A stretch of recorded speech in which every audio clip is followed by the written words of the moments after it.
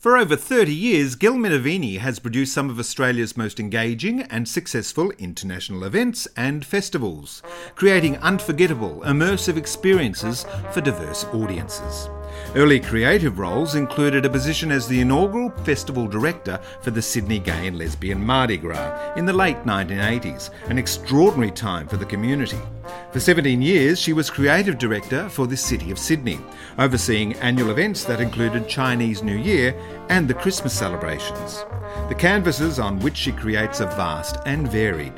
Her event, festival and theatre accomplishments include the Rugby League World Cup 2017, Newtown Festival, Barangaroo Welcome Celebrations and the Australian Theatre of the Deaf. Such product also allows her a plethora of platforms on which to present such production. A mantra which she shares with her teams is that they are in the business of creating memories. All of us can recall the first time we shared in the palpable experience of a particular event or festival, an immersion amongst community and the theatre of life, vital experiences that feed into the human condition. Gil Minervini loves her job and communicating stories. It's obvious in this conversation. She provides insight, reflection and passion for the craft of making big art and telling stories with a broad palette. English entertainment. You gotta laugh. You gotta laugh. So, Minervini, that's obviously Italian background? Yes, it is. My grandfather is Italian. Right. And he died when he was in his late 80s and came out here when he was 13 with his brother, Uncle Nick. And because they're from Puglia, which is very fashionable now, but, you know, it was a very poor part of Italy. For a long time, southern Italy. So they came out here looking for a better life and landed in Port Pirie. And he was a very interesting man, my grandfather. He then was a cane cutter. You name it, Sergio did it, basically. And quite the entrepreneur. And anyway, ended up in Broken Hill, running a variety of small businesses, very Italian kind of thing to do. And met my grandmother, who was one of 13 kids who were all born in Birmingham except Nana. And so it must have been quite a thing then to marry an Italian, you know. So this would have been... My father was born in 1926, so they were probably married, you know, well, before that. Yeah, well, yeah, I think so. So let's say 1920. So marrying, you know, an Italian then would have been incredibly...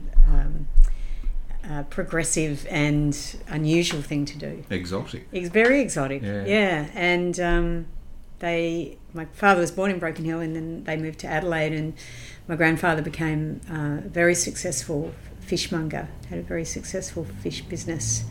And did he go out on the boat? No, he had a shop in Grote Street near the Adelaide as part of the Adelaide markets, which are still fantastic markets. Yeah, and did really well for himself, and you know, sent my dad to Scotch College, which is where I ended up going, and, you know, his two daughters to private schools and things like that. So, you know, Dad remembers, as do I actually, being pretty much the only Italian surname in school. There was one other Greek guy when I was at Scotch Adelaide. So yeah, and I love that part of my heritage, and Dad married an Aussie girl, and even then that was you know, quite an interesting thing to do. So. Were you a bit of a focus at school because of your Italian background? Or I used to dread the roll call, because back then teachers didn't give a shit really about embarrassing kids. You know, There was no effort made to make people feel more comfortable or whatever, and people would trip over my surname all the time, which is not a very difficult it's easy. Surname. So no, I wasn't a focus.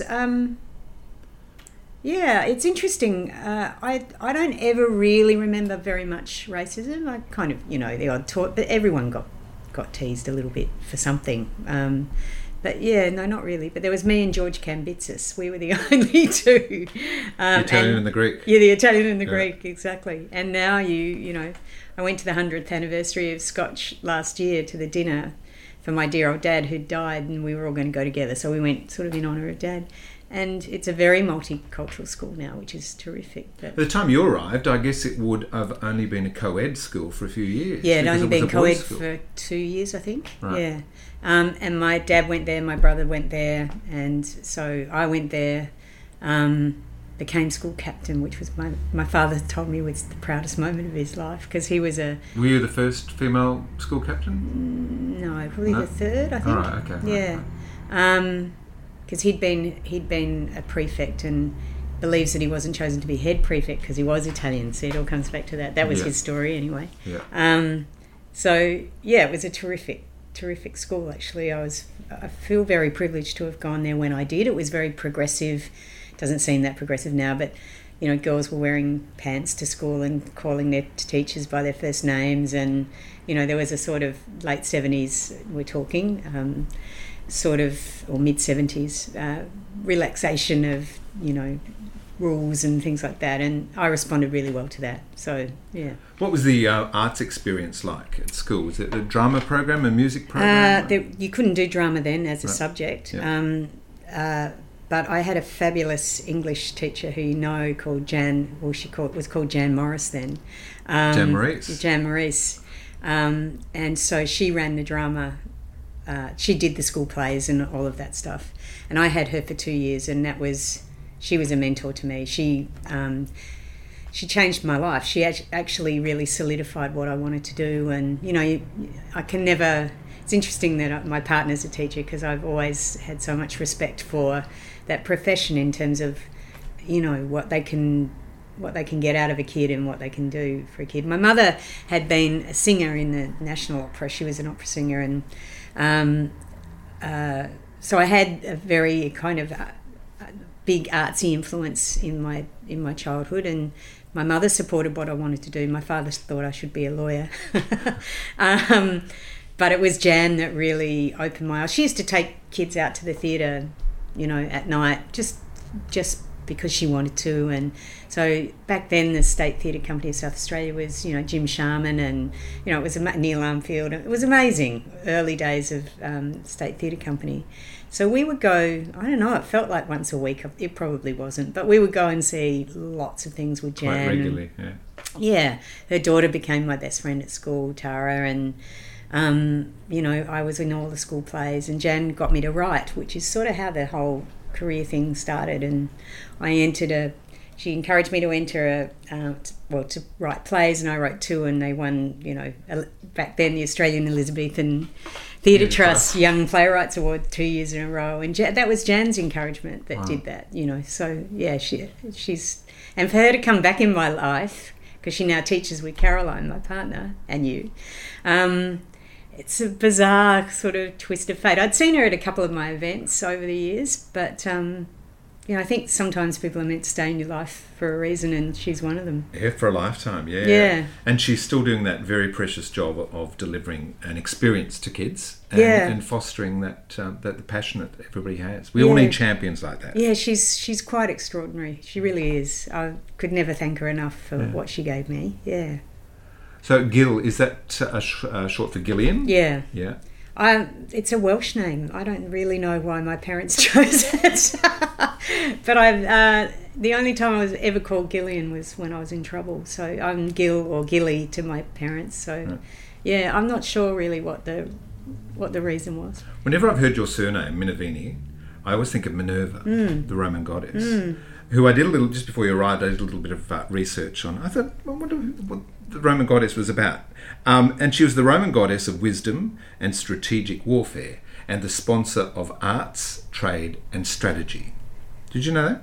I always thought she was the goddess of the hearth, of home. So maybe that's a different interpretation, but that's very... I'll take that one. Well, I thought how bizarre, considering that we talking to you today about your role in events production and management and festivals. That seems to be a pretty good profile to have.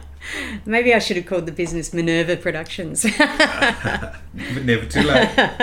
And on that, I read that you regularly remind yourself and your team whenever you're working on a job that we're in the business of creating memories. Well, I wonder where you read that. We are, and I think when I'm directing events, it sounds a bit cliched, but I always start with the audience experience, how I would view this. And I guess when I was working at the City of Sydney, I was the creative director of events and producer for 15 years. So that meant 15 Martin Place Christmas concerts, 15 Chinese New Year parades, or, whatever. And so I used to always give the team a bit of a pep talk, particularly around Christmas, and say, who remembers going to a Christmas concert when you were little with your parents?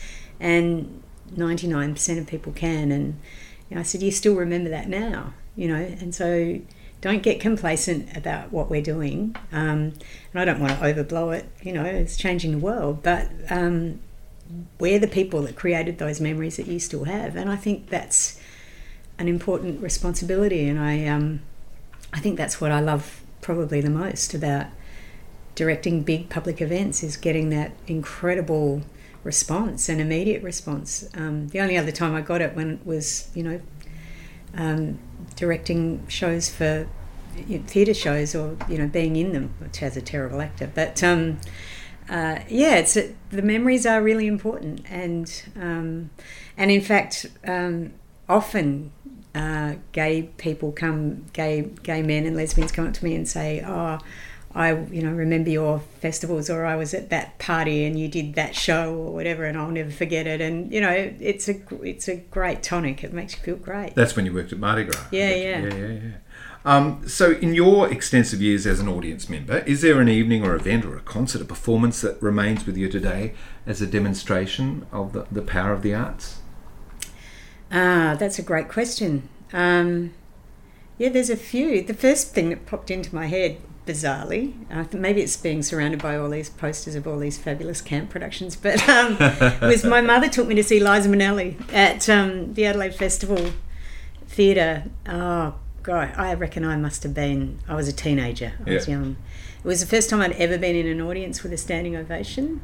And I think it was the first time I ever saw somebody that was absolutely electrifying. And that feeling, I felt like I was electrified. It was an extraordinary feeling. Well, she would have been at the height of her powers then too. Yeah, it was not too long after the cabaret. Yeah, probably the Fosse era. Well, I'm thinking, and I was fascinated. Let's look up what year it was. Just before I turned the mic on, your fascination with variety TV shows. And, you think, she was a big presence, it would seem, on the Don Lane show when we were watching it, that she would always call in for a chat or whatever. And my brother introduced me to cabaret. I've got a gay brother, and who's a chef, Scott, and he's 7 years older than me, so he would drag me to the movies all the time, and he took me to cabaret when I was quite young, and that changed my life too, that movie. So then seeing her, but lots of things. The Adelaide Festival actually is probably to me, symbolises the power of a variety of experiences, but the power of the arts, because I grew up in Adelaide with the Adelaide Festival, and I still think, I'm maybe a bit biased because I've been working on it in the last few years, but I still think it's one of the best arts festivals in the world. And I saw things like the Worcester Group and Spalding Gray, and just amazing kind of, I guess, more edgy contemporary sort of works there, and that really opened my eyes in terms of what I wanted to do, and big public events there too. So, but and then I think probably the first Mardi Gras I went to with my best friend Robert McFarlane, we got an Ansett plane to Sydney and went to the parade in 1983, I think. There were no barricades or anything like that. That was another life-changing experience in terms of the power of the arts. Completely different, but I've probably got a few. A lot of great experiences. You're the child of publicans. Yeah, you spent your years in pubs up until you were about 10 years old. That's right. That must have been a rich education in the theatre of humanity and characters. Yeah, it was. My dad was always going to write a book. I wish he had, because from 1 to 10, my parents had pubs, but from age 4 till 10, we were in Keith, which is halfway between Melbourne and Adelaide, the Keith Hotel Motel. And that was... Is it still there? Yeah, it's still there. Yeah. Country pub with about, I can't remember now, but a lot of hotel rooms. And we lived in the pub for several years until we went and moved to the house next door. So, yeah, full of characters. And I think that's when I first fell in love with the microphone, because I used to... number 54, your counter tea is ready, and then I'd go into these elaborate descriptions of the meals, and I think that's when I first started loving performing and loving particularly talking, particularly kind of, so it wasn't a surprise that I went and did radio and went and did a whole bunch of stuff, but yeah, Mum would have to say, okay, that's enough now, Gil. They've come and got their meal. But yeah, amazing characters and not unusual to see kids in pubs either. No, I remember, we lived at the pub. I mean, I'd come home from school, drop my bag, go and sit up on the corner of the bar, because Mum worked in the lounge bar and Dad worked in the front bar. People would be horrified. I'd get my little packet of chips and a little bottle of Coke, and that was my after school every day, and sit up there. I knew everyone knew me. We used to have what was called cabarets on a Saturday night, and the local band had come, and I loved it. I was a real night owl, and great. I was up till late, and I don't think any of the worst came of me because of it. But we've all gone into hospitality in one way or another. I think what I do is hospitality in a way. My brother's a chef. So yeah. Were your parents happy about a career in the arts? Dad wanted me to be a lawyer. Yeah. No, he told me when I left school and went to Adelaide Uni and did my undergraduate degree, which was a BA, that I would never get a job. And so, there was tension there between us about that. Mum was very supportive, because Mum would have had continued a career, I think, singing, but Dad, when they met, Dad was not remotely interested in it, and they went into business and life was different then. But yeah, there was never ever a choice for me. I just always knew from when I was little, always knew. So you studied... Didn't quite know how. I thought it originally as an actor or something, but yeah. But you ended up being a theatre director, after studying at Adelaide Uni. I managed companies for a while, right. And my first job was with the Adelaide Uni Theatre Guild, which is a very, very old theatre company in Australia. Not, a lot of people are unaware. It did the first productions of a lot of Patrick White plays for the Adelaide Festival back in the 60s and stuff like that. Really, really interesting theatre company. So that's the uni branch of like Suds here at Sydney. Yeah. And they hired a director that was Peter Gers, who, I don't know if you know Peter Gers, but he's South Africa. No, he's an Adelaide sort of entity. He does a radio show, very flamboyant, lovely man. Right. And we used to do 5 shows a year, and he was a director and I was the producer, I guess, but it was called administrator back in those days, but it was really a producer role. And I was like, because I finished my BA and went to do a teaching degree, which was called a dip ed then. I don't know if that's what it still is. And I did about 6 months of that, and this job came up and I took it. And I'm really glad I did. I learnt so much in a couple of years, like doing 5 shows a year and just learning as you went, and doing everything from stage managing to managing the company to producing to directing a couple of shows to acting in a couple of shows. It was kind of like, and it was great actually. So those years are building the skills which you're going to sort of put into practice later on. Because studying drama then was all very text-based and all the rest of it. This was like totally practical. Hands-on. Yeah. What do you enjoy most about telling stories? That's another great question. What do I enjoy most? I think I enjoy the response. And I think I really love I love stories that are I love everyday stories, I love everyday sort of kitchen dramas, I love that sort of stuff. And I love giving amplification to people's lives. Yeah. So you leave Adelaide in 1987, I think. Yeah. Was that just to escape, or you wanted to head towards the big smoke? Well, Robert and I had come to Mardi Gras, right? Right, so you'd had a taste. Yeah. And then we came back a couple more times.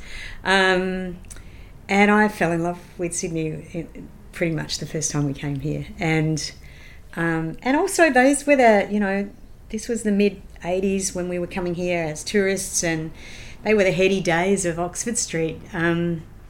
Rubies and being a lesbian in Adelaide, was slim pickings. Sorry to my Adelaide friends, but it was. Yeah. And I wanted a career in the arts, and I knew that there was only a certain sort of amount of jobs that I could do in Adelaide, and so I applied for a job with a little theatre company called Death Defying Theatre that's now called Urban Theatre Projects, and it's now based... Erskineville? It's now based out in Liverpool, I think. Right. But it was based in Paddington then. It was a touring company, yeah. Sort of circus skill based, and I applied for a job as their general manager and got it, and I literally packed up the car and left Adelaide in 2 weeks. I was 24, I think. And now I look back on it and think, gee, that was a brave thing to do, but back then it was just the very natural thing to do, very natural. And thought I'd be here for a couple of years. Well, that's 30-something years ago. So, yeah. And gone in a flash. Yeah, gone in a flash, exactly. Melbourne's often described as being the cultural or art centre of the nation. Is that necessarily true? Can Sydney give it, or Adelaide, anywhere give it a good run for its money? I think I was always asked this question when I was creative director at the City of Sydney. I was always asked, why Sydney? I think we're all very different, and it's like comparing, apples and oranges. I think we do some things. I think no one does public events like Sydney. I think in terms of festivals, I think Adelaide's got it, because I think Adelaide's the right size. I think really great arts festivals are often in small cities. And Melbourne just does it all the time. Melbourne has a great public art. Yeah, it does. It does have good public art, and I work a lot in public art now. And Sydney's is starting. Half my friends went to Melbourne and half went to Sydney. It was an interesting, and I think I can't lie. I think that part of the reason I came to Sydney was because of my sexuality. It really was, and it. Everyone, you talk to anyone around my age about Sydney in those days, and it was like this shining beacon, wasn't it? We all kind of walked towards it like zombies in a way. In a similar way, I suppose that Americans flock to San Francisco. Yeah. And you don't need to do that anymore, thankfully. The world's changed, but I still hear stories of young kids in the country coming to Sydney for that. It's about finding your tribe. Yeah, exactly. Yeah. That's exactly what it is. Yeah. And boy, did I find my tribe. Well, you scored a gig at Mardi Gras as a festival director in the late 80s, early 90s. Yeah, 89, I think. That was a time of extraordinary parties and community. Yeah, I was really... I've often thought I've been incredibly lucky to be at the right place at the right time on a few occasions. And that was one of them. I was working as the general manager of Griffin Theatre Company, which was just a nightmare. I'd kind of got headhunted from Death Defying Theatre to Griffin. I thought, oh wow, because back at that time they were doing, Michael Gow, and they were doing incredible New Australian works, and that's my thing. I love Australian works. I love Australian theatre. I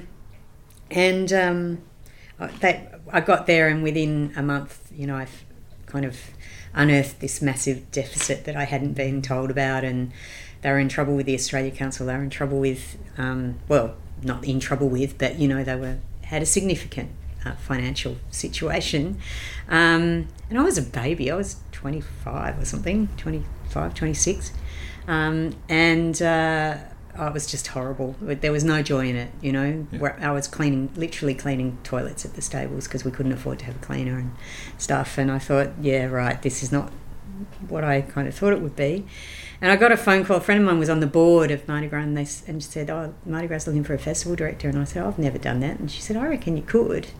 And I went for an interview, and I got home and the phone rang and they offered me the job straight away. It was only very recently that I was talking to one of the people that interviewed me, Richard Perham, He said, oh, I'll never forget that interview. He said, you came in, you had a life in the theatre. Like, we couldn't believe that somebody that was actually a theatre person was applying for this job.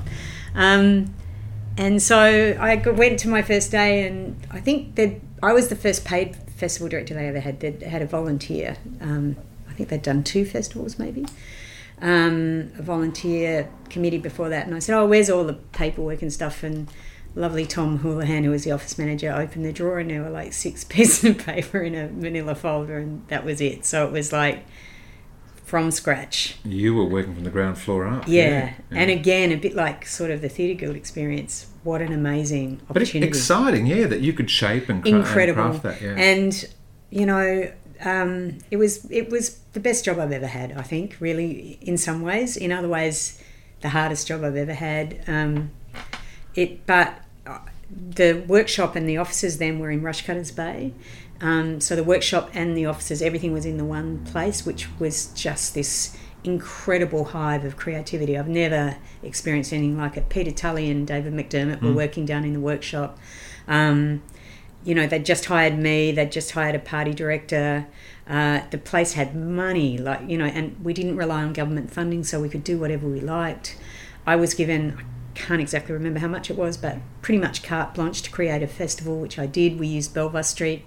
But back then, interestingly, not everyone wanted us. And Robin Kershaw was the general manager of Belvoir Street at the time, and Belvoir were the only theatre that would have us, and we'd take over Belvoir Street and I produced shows upstairs and downstairs for 4 weeks. Wow. Producing new works by people like Alex Harding, Only Heaven Knows, and stuff like that. He wrote a play called Blood and Honour. We won a Human Rights Award for that. We did, you know, the first fair day. We did pool parties. We did all sorts of things. But yeah, I was going around the world and the Australia Council funded me twice professional development grants to go and look at gay and lesbian work in America, because that's where it was all happening then, and buy works to bring home. Like, what a terrible job. Someone had to do it. So yeah, it was extraordinary. Extraordinary golden period. Hard work, yeah. And it's not until one gets older, I suppose, that you can reflect and see the changes that have happened probably every decade with Mardi Gras ever since, because of a whole bunch of reasons, you know, social, cultural, society, laws.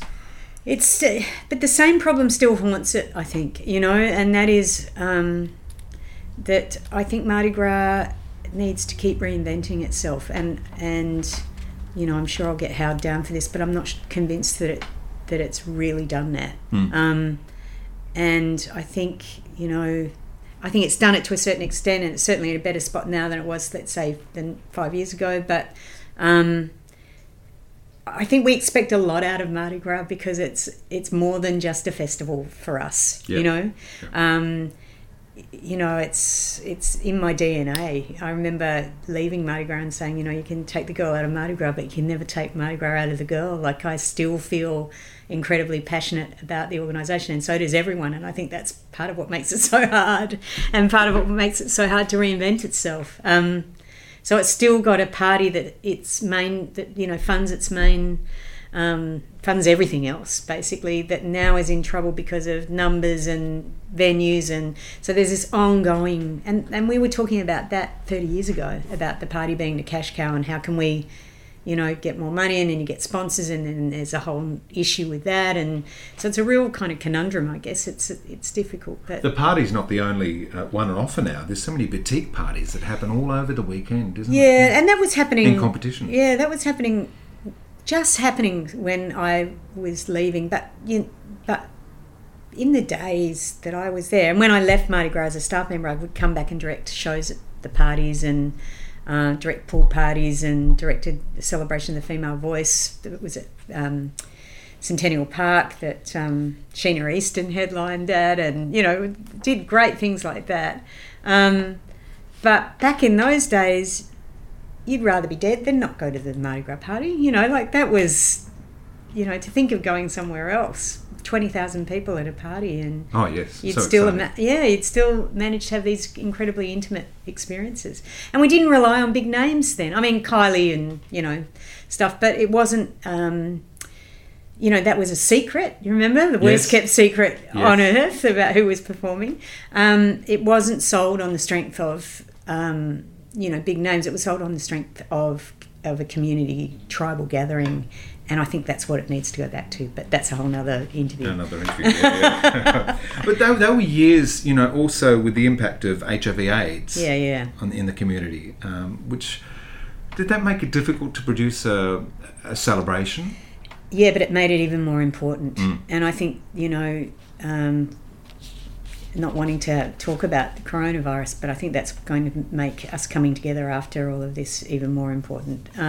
But certainly, it was a devastating time, as you know, and I was right in the thick of it. We were going to funerals every week, and I lost... really good friends, as did many people, Peter and David being two of them, Peter Tully and David McDermott. But it made it even more important, two things, to tell those stories. I said before about telling stories of the everyday, and we did several works around HIV and AIDS, and imported some, Theatre Rhinoceros in San Francisco, imported some shows there. From there, and Michael Kearns and Tim Miller, a range of people who were doing some really interesting work around that. So there was that, telling that story, but it's also incredibly important for people to still celebrate life. And I think for whether you had HIV or not, Mardi Gras was still incredibly important, bringing together of people and celebrating life. Yeah, I think... We're human beings, we love ritual, and I think Mardi Gras is a really significant one, yeah. But a sad time, really sad. Yeah, it still haunts me. For over 25 years, you've produced some of Australia's most engaging and successful international events and festivals. Don't believe your own publicity. Don't forget, no, well, it's such an eclectic sort of mix of product. Rugby League World Cup, Art Moves Public Art Project, the Newtown Festival, Barangaroo Welcome Celebrations, Sydney Chinese New Year, Australian Theatre of the Deaf. That's a huge range of platforms to I'm interested in lots of things, I guess. Yeah. It gets back to that storytelling, and I've been very fortunate. I've done some really, really interesting things. The Rugby League World Cup one kind of stands out, doesn't it? That was only last year or the year before last. And that was great fun. That was like putting on a Mardi Gras show for rugby league people.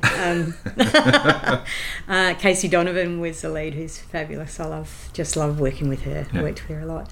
But yeah, I guess I'm interested in lots of things, and it all comes back to that narrative of people getting to those stories, amplifying those stories.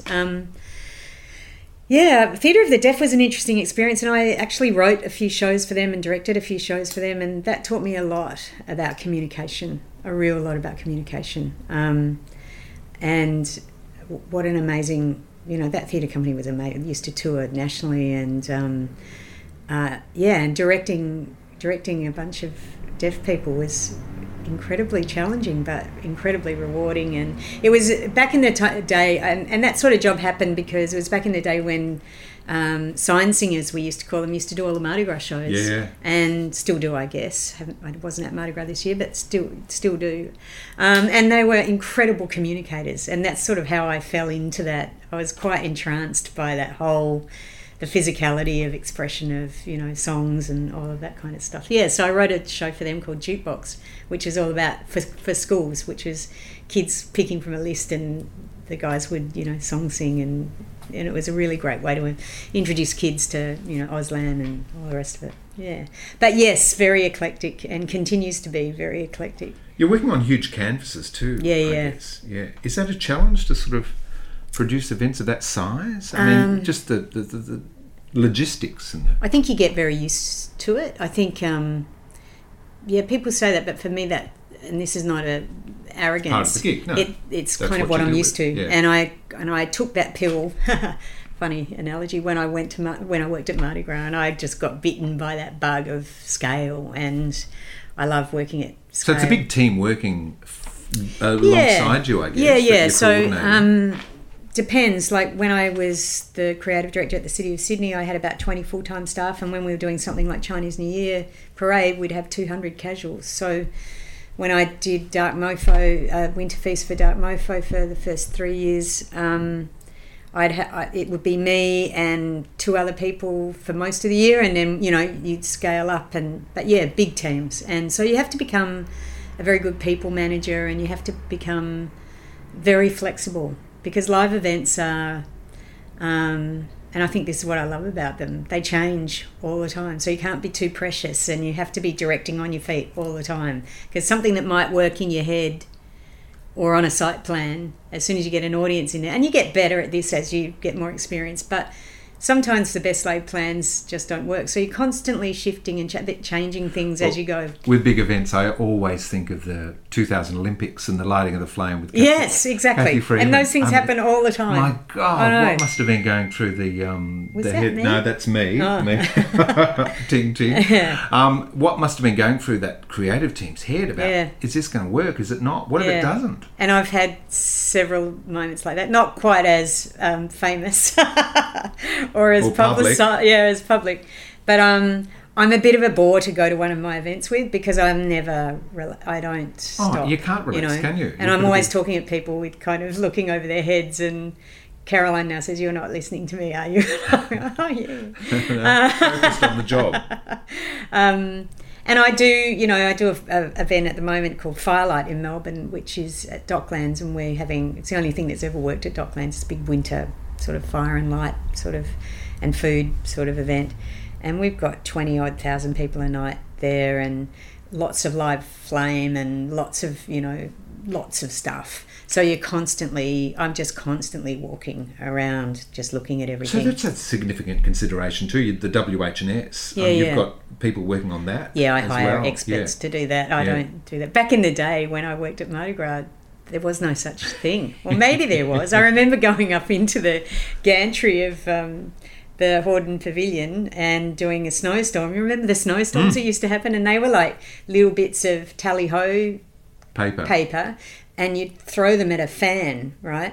And no fan guards, no nothing, like up in the air, literally. And I was throwing it in, probably had several drinks or whatever, and throwing it in. I wear a bangle on my wrist. I'm throwing it in. I heard this tick, tick, tick, tick, tick. I went, whoa, okay, too close. Too close to the fan. That was the risk assessment, clearly. Yeah. Wow. But no, we don't do that stuff anymore.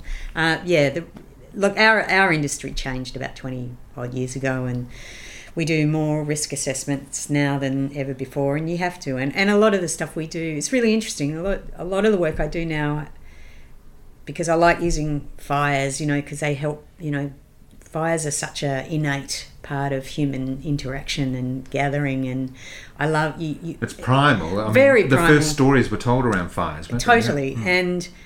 And I got that firebug. Well, I was a bit of a pyromaniac when I was little, but that's another story. Back in the day when everyone had an incinerator down in their backyard. Oh, I know. I loved it. See, what can I throw on? Oh, I know. When Mum's aerosol cans. Hairspray, loved it. And then walk away until it exploded.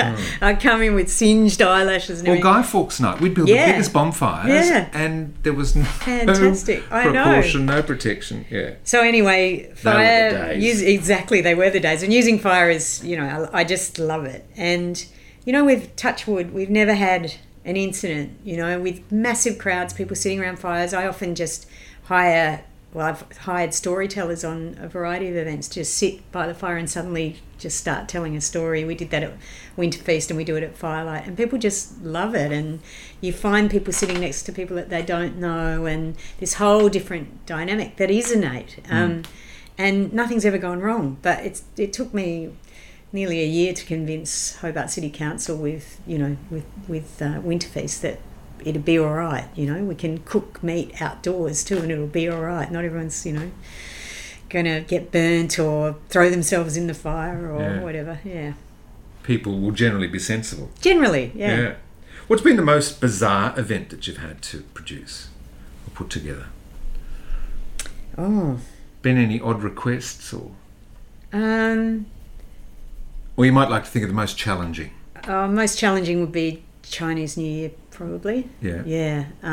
Because when I started doing that, and probably the most bizarre in some ways, because when I started doing that, it was for the City of Sydney, it was really markets in Dixon Street, and the parade had 100 people in it and 200 people watching, and I saw incredible potential for that event with our position in Asia and growing relationship with China, and it grew to be the largest celebration of the Lunar New Year outside of mainland China, and it was challenging because it was so political. And I'm really glad that I worked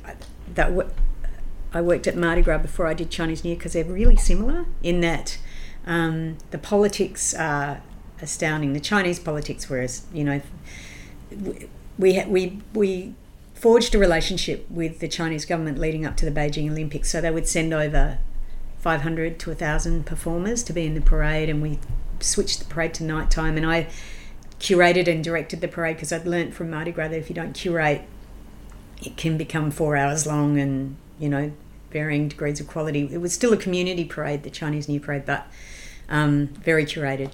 But we would have the Chinese government suggesting, who should and shouldn't be in it, and we had ambassadors and, who should and shouldn't be ambassadors, and I went to China probably 4 or 5 times, and whisked off planes in black limousines and taken to rooms that you see on television with the big bucket chairs, and treated like I was super important.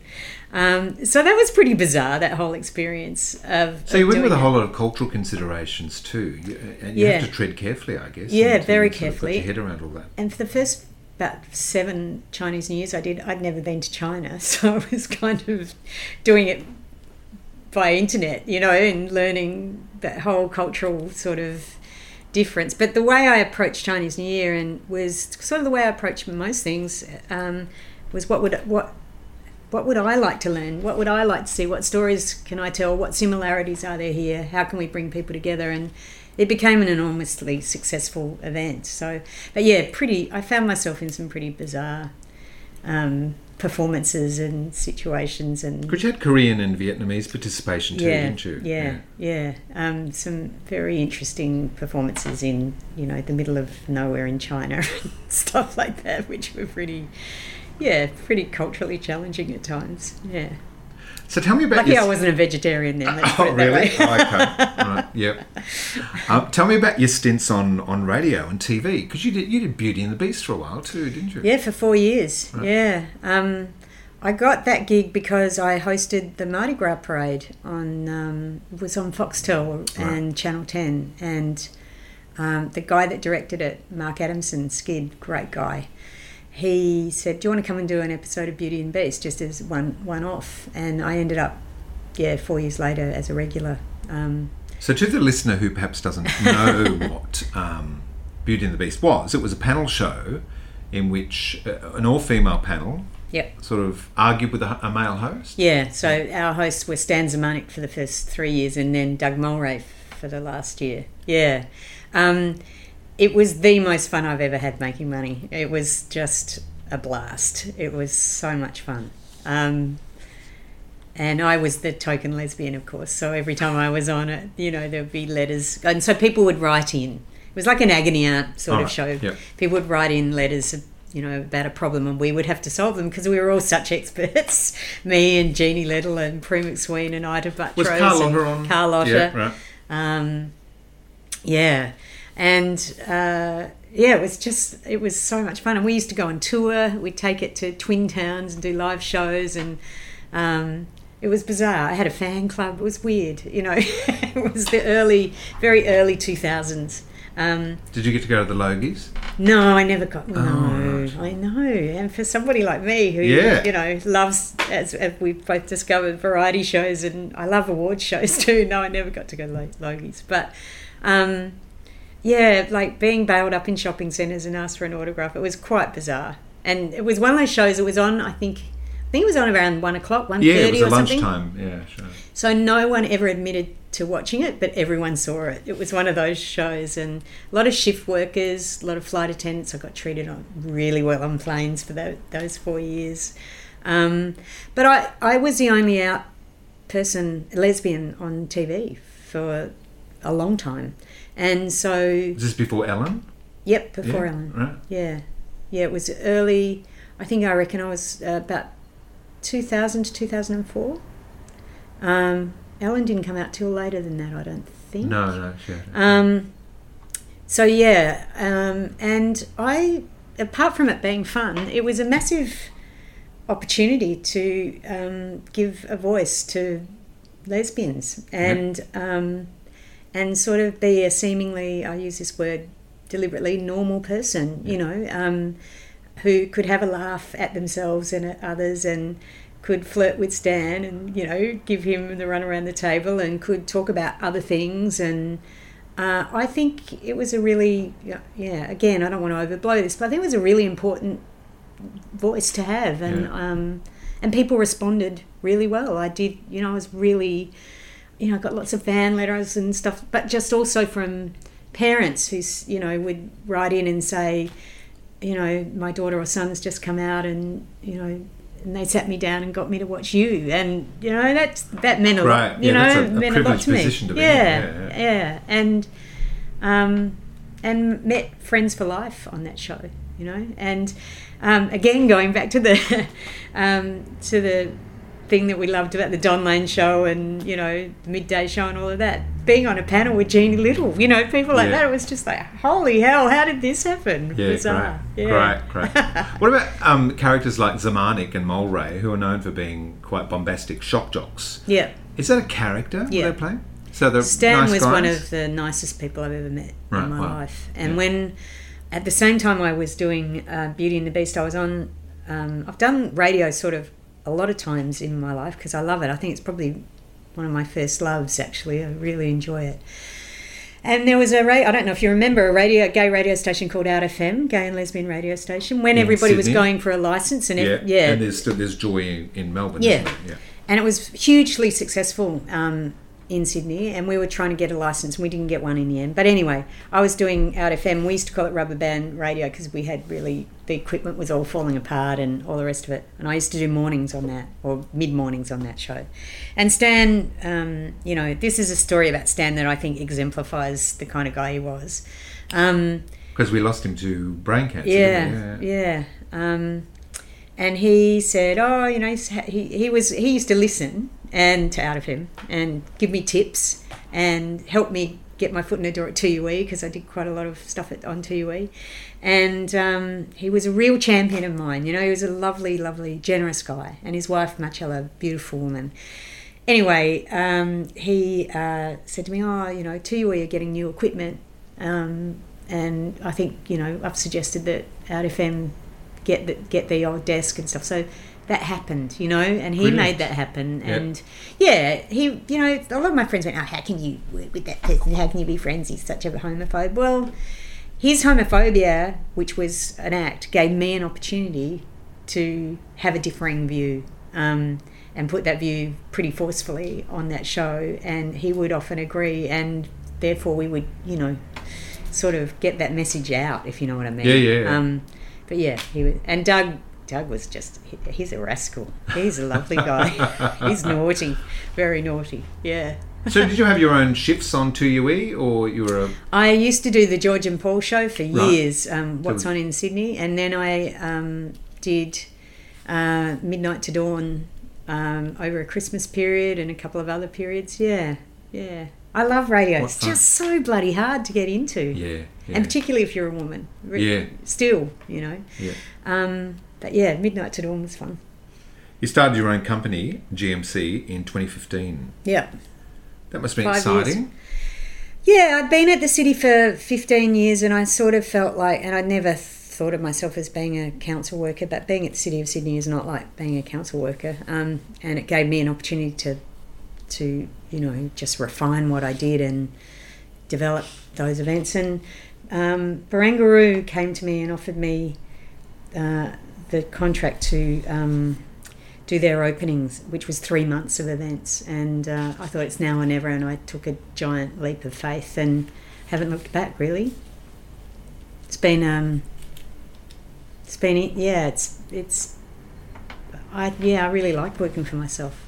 There's things you can do your own thing, and I guess you're exploring a wider clientele as well. Yeah, and it's and like sort of, the business kind of is in thirds really. A third of it is consulting, so I go often and like for City of Melbourne or for I've just done a whole lot of work with Northern Beaches Council and stuff, and look at their events and, you know, do event reviews and restructures and all of that sort of stuff, which I quite like doing. All care, no responsibility. A third's doing the big event stuff, and I've been doing that all over Australia, which has been awesome.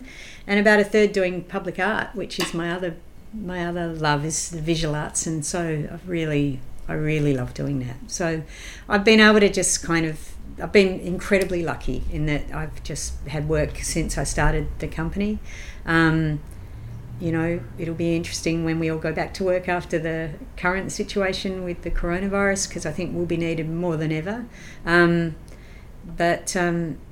it's just really opened. It's given me a great, an even bigger canvas. But yeah, there's challenges that go with it too. You have to have a lot of self-belief, I think. Yeah, just nobody really told me that. But we're getting there. But it sounds like you've always suffered from that lack of belief in your ability and what you're able to accomplish. Does it? Needlessly. I mean, talk about those early years when you thought, can I really do this? And you need that encouragement that yes, you can. And you've proved time and time again that you are certainly. Yeah, thank you. I guess I've always thrown myself in at the deep end, perhaps. That's why I often go, oh, can I? But I think, look, you don't throw yourself in the deep end unless you're pretty convinced you can swim. Yeah. You know, and I don't want to appear to have a faux kind of, you know, humility. But look, I think it's better to sort of go, oh, can I do this and do it well, and go, I can do this and not, you know, and not. But yeah, I don't know. That's an interesting perspective. I'll have to think about that. Are we seeing more public art appearing in Sydney, around Sydney? Yeah, we are. And I mean, there was some time ago that huge ribbon that was going to appear outside the town hall. Is that still going ahead? No, that's stopped. No, because of big budget blowout, I think. Right. I think we were, and it'll be interesting, I guess, you know, with the current economic climate, to see whether companies and stuff still have money to do those things. A lot of the public artworks that I've done have been very much narrative-based, telling, you know, I've just done a project with Transport for New South Wales, which was doing artworks on 22 bus stops on the Beeline buses in the Northern Beaches, which is very much about place and people and things like that. So very much about, again, bringing communities together. It's a common theme for me, rather than the big monolithic sort of, you know, sculptures. But I think it really makes a massive difference to cities. A project that I did when I was at the City of Sydney called Art and About, which is a big public art project that I directed for a long time. And it really changes the way people interact with cities, the way they view their cities, the respect they have for public places changes. I think, you know, it's as old as time itself, public art. But now we call it public art, you know.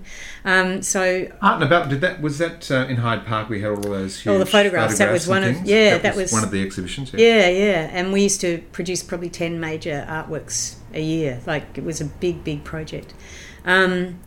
And internationally, you know, you go anywhere, and often the reason you like a great city is because it's full of art. New York's one of them, Chicago's another one. Well, I love driving in from Tullamarine in Melbourne. Yeah. And, you know, just the highway there is fantastic. They call them the McDonald's. Yes, the red and the yellow and the cubes and all that sort of thing. I mean, there was the Yellow Peril early in Melbourne's history, which I think they had to move. Oh, I don't know that one. Well, that may be the horrible nickname they gave it, but it was 4 yellow sort of sheets that sort of leant on each other, and they've hidden it out of view now. Right. But it was good. But Federation Square too, I remember thinking, what a monstrosity. But I love Federation Square now. I think it's, you know, I'm not convinced, no. But I think, you know, like a parade is like moving public art, you know, like, and I think I think meeting Peter and David, my mother loved visual arts, has a great art collection.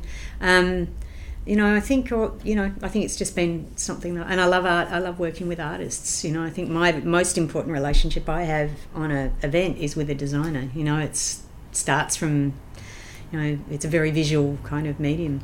So, and I loved being part of the design process of floats and, all of that. So it's not that much of a stretch, really, when you look at it like that. One's static and one moves. Yeah, exactly.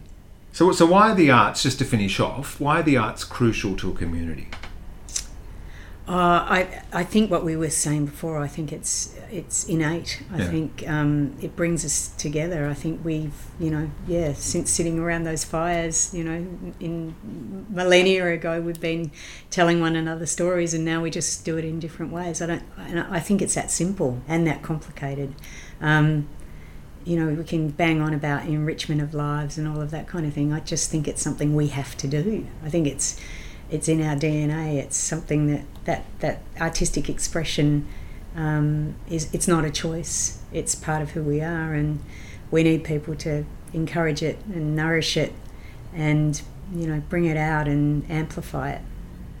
And more than ever, I think we're going to be reliant on the arts to engage and inform and entertain us over the next period, whatever that shall be. And I think there'll be new stories to tell. And new ways of telling them. And new ways of telling them, exactly. And, I look back at the other virus. I look back at HIV and AIDS and the stories. No one wants that to happen in order for stories to be told. But that really changed the way we told some stories and really changed the way we viewed some communities, and artists responded, in amazing ways, and I think that will happen again. And I think, in some ways we're the chroniclers, we're the living newspapers, and I think you're right. I think in hard times we need it more than in good, but it's kind of like trying to push a balloon underwater. You're never going to win to try and stop people from expressing themselves creatively. Thanks, Gil. I've loved talking to you. Pleasure. It was great fun talking to Gil and to find a shared passion and love for the great kings of television like Graham Kennedy, Don Lane, Bert Newton and Mike Walsh. Lots of fun. Gil Minervini. Thanks for making us a part of your podcast listening audiences. A new episode of the Stages podcast is released every Thursday, and occasionally there's a bonus episode dropped in just for good measure. I know that many of you have been recommending the podcast to colleagues and your friends and your neighbours and your family, and I thank you very much for that. Your enthusiasm is much appreciated. A lot of you are sending me emails and messages, and I'm very grateful for that, and it's a great encouragement to keep going. Not that I've had any doubts to stop. I love it. I receive communicating and knowing that you're out there listening. You couldn't go one step further though, could you? Take a moment to rate the podcast and leave a short review. You can do this through the podcast iTunes app, where you probably access this episode. It will help get the series promoted and received and spreading the word, just like you when you tell your friends and family. Until next time though, I'm Peter Ayers, and you've been listening to episode 117 of Stages, the podcast that converses with creatives. Keep warm, keep well, and I'll catch you next time.